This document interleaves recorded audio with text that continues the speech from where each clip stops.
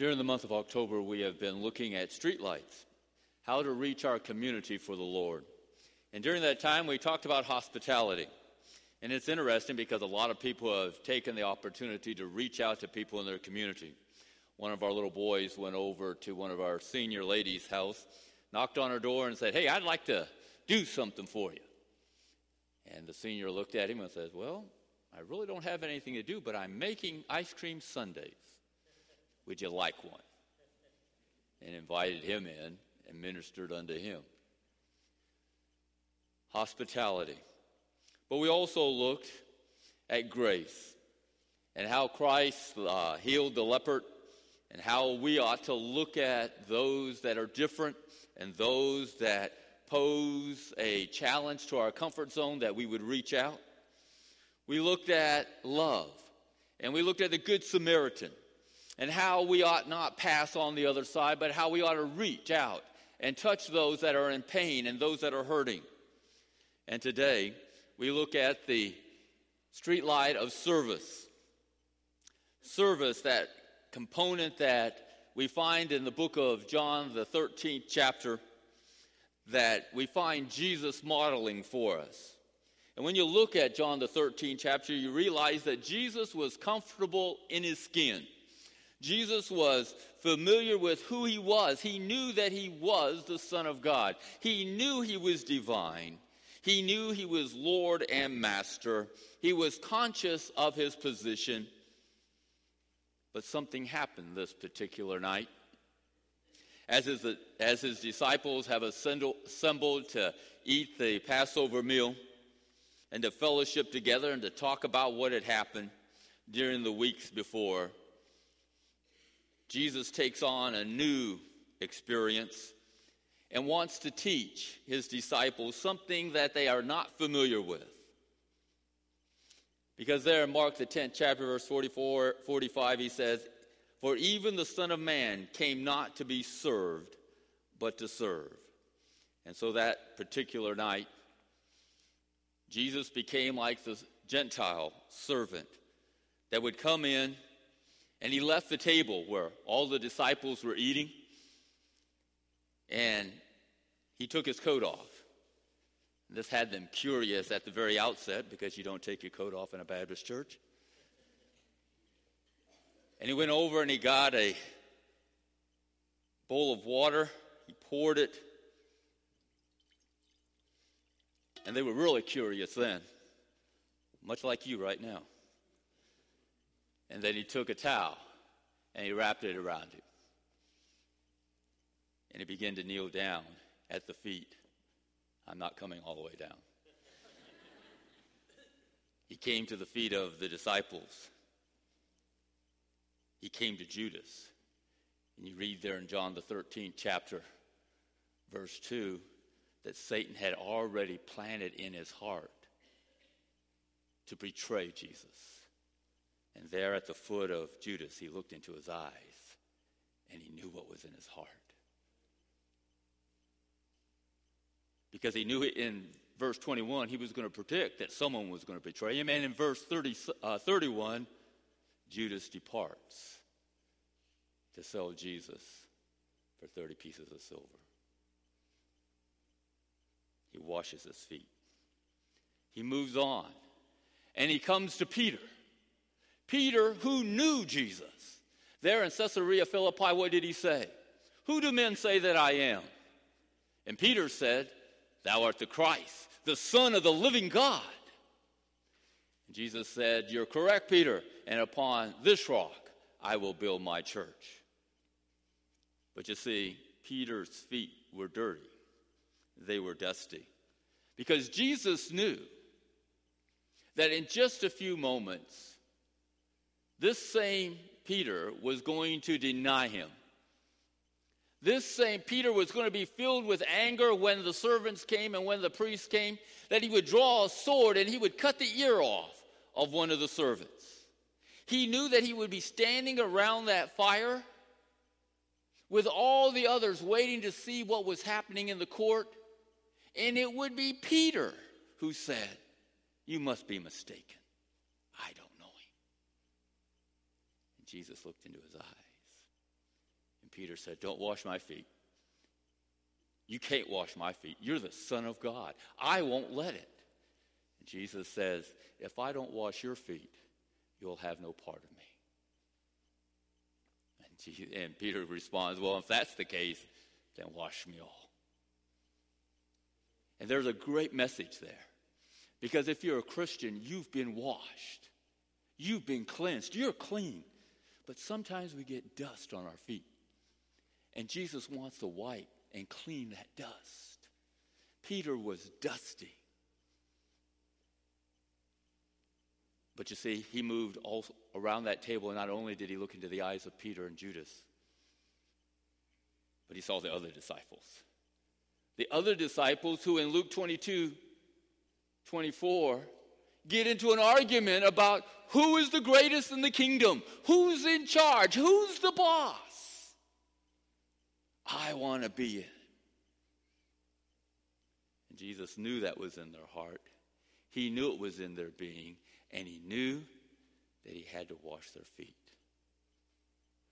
But you see, as you look at that passage of Scripture, you realize that Jesus commands us in verse 14 that we ought to wash the feet, that we ought to serve. Notice what he says there in verse 14. He says, "If I then, the Lord and the teacher, God Almighty, God in the flesh, wash your feet, you also ought to wash one another's feet." That's a scary thing, isn't it? I'll be honest with you. I've never done it. We as Baptists don't do it. We're sort of apprehensive to that.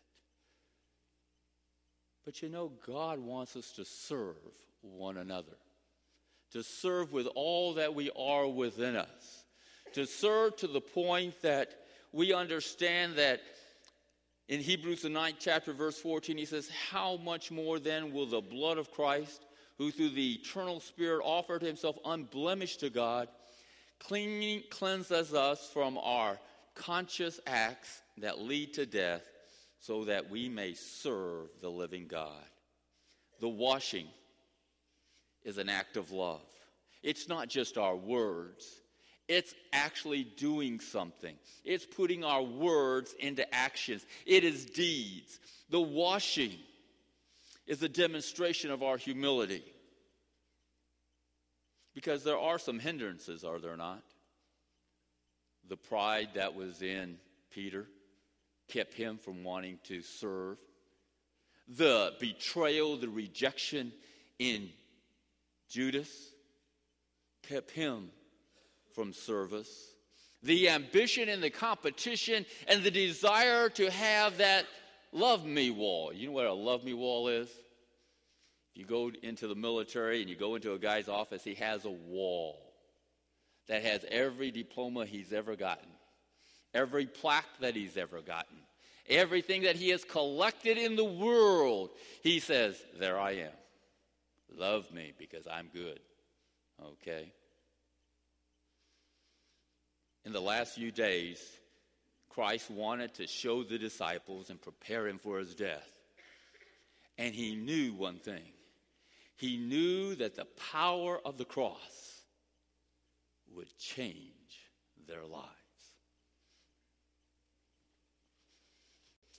He knew it was the pain, it was his suffering. He knew it was his death that would allow these disciples and us as Christians to productively get out there and serve him, and to be engaged in that which he has for us. Even in Acts, the 1st chapter, verse 8, he says that it is the power of the cross. It is the power of the blood. It is the power of the Spirit of God that equips us, that gives us the skills, that gives us the talents, that gives us all that we need to open our mouths and share the good news. It is the empowering of the Holy Spirit that allows us to share the blessings that God has bestowed upon us. It is the power of that Spirit that allows us to walk victorious with hope, with joy. It is walking in the authority of God's Word. I love working for generals. You know why I love working for generals? Anywhere I would go, I would walk in and I would introduce myself and I would say, I'm General Rochelle's chaplain. And guess what? They didn't bug me. They didn't hassle me. They didn't ask me a whole lot of questions. Anything I wanted, they basically gave it to me. It was great working for the general because I could work in his name, under his stars. And it is through the cross, our Lord Jesus Christ, in the name of Jesus.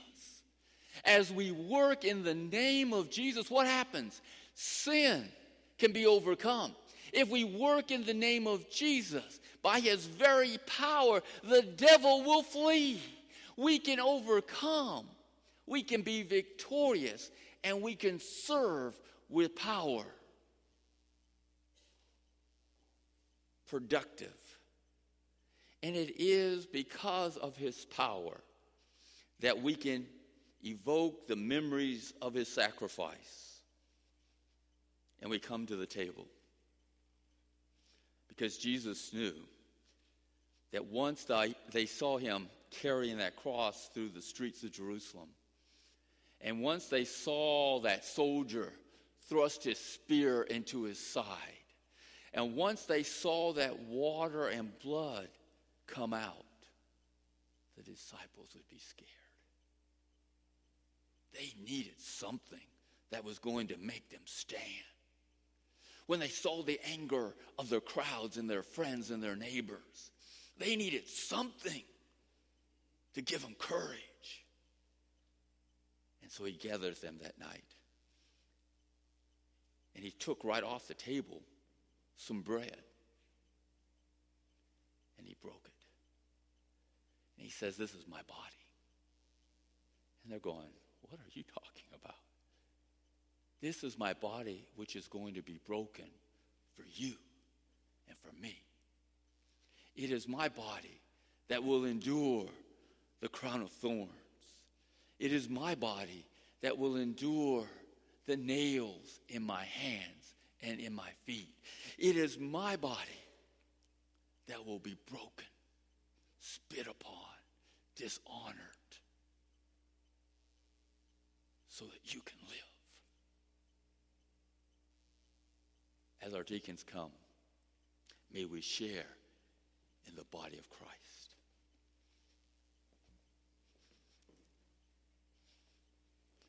And before we do that, shall we pray together? Father, we come before your table, asking that you search our hearts. And Father, if there be dust upon our feet, cleanse us now. Forgive us where we fail thee. Forgive us where pride has overcome us. Forgive us where ambition and competition overcomes your leadership. And Father, forgive us for those moments of betrayal. And as we think about your body and your sacrifice,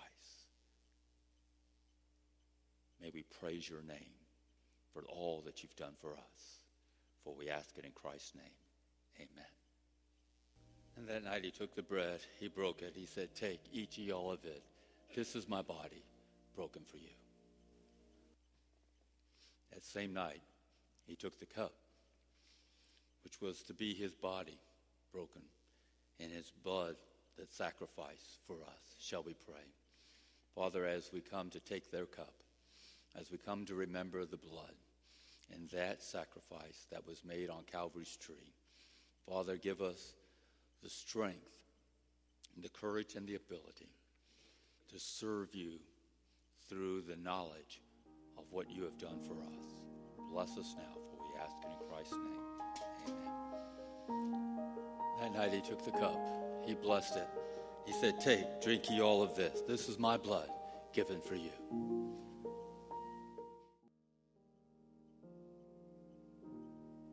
So God has called us to a submissive service. He's called us to a productive service. But God has called us to a passionate service. What are you excited about? What makes your heart pound?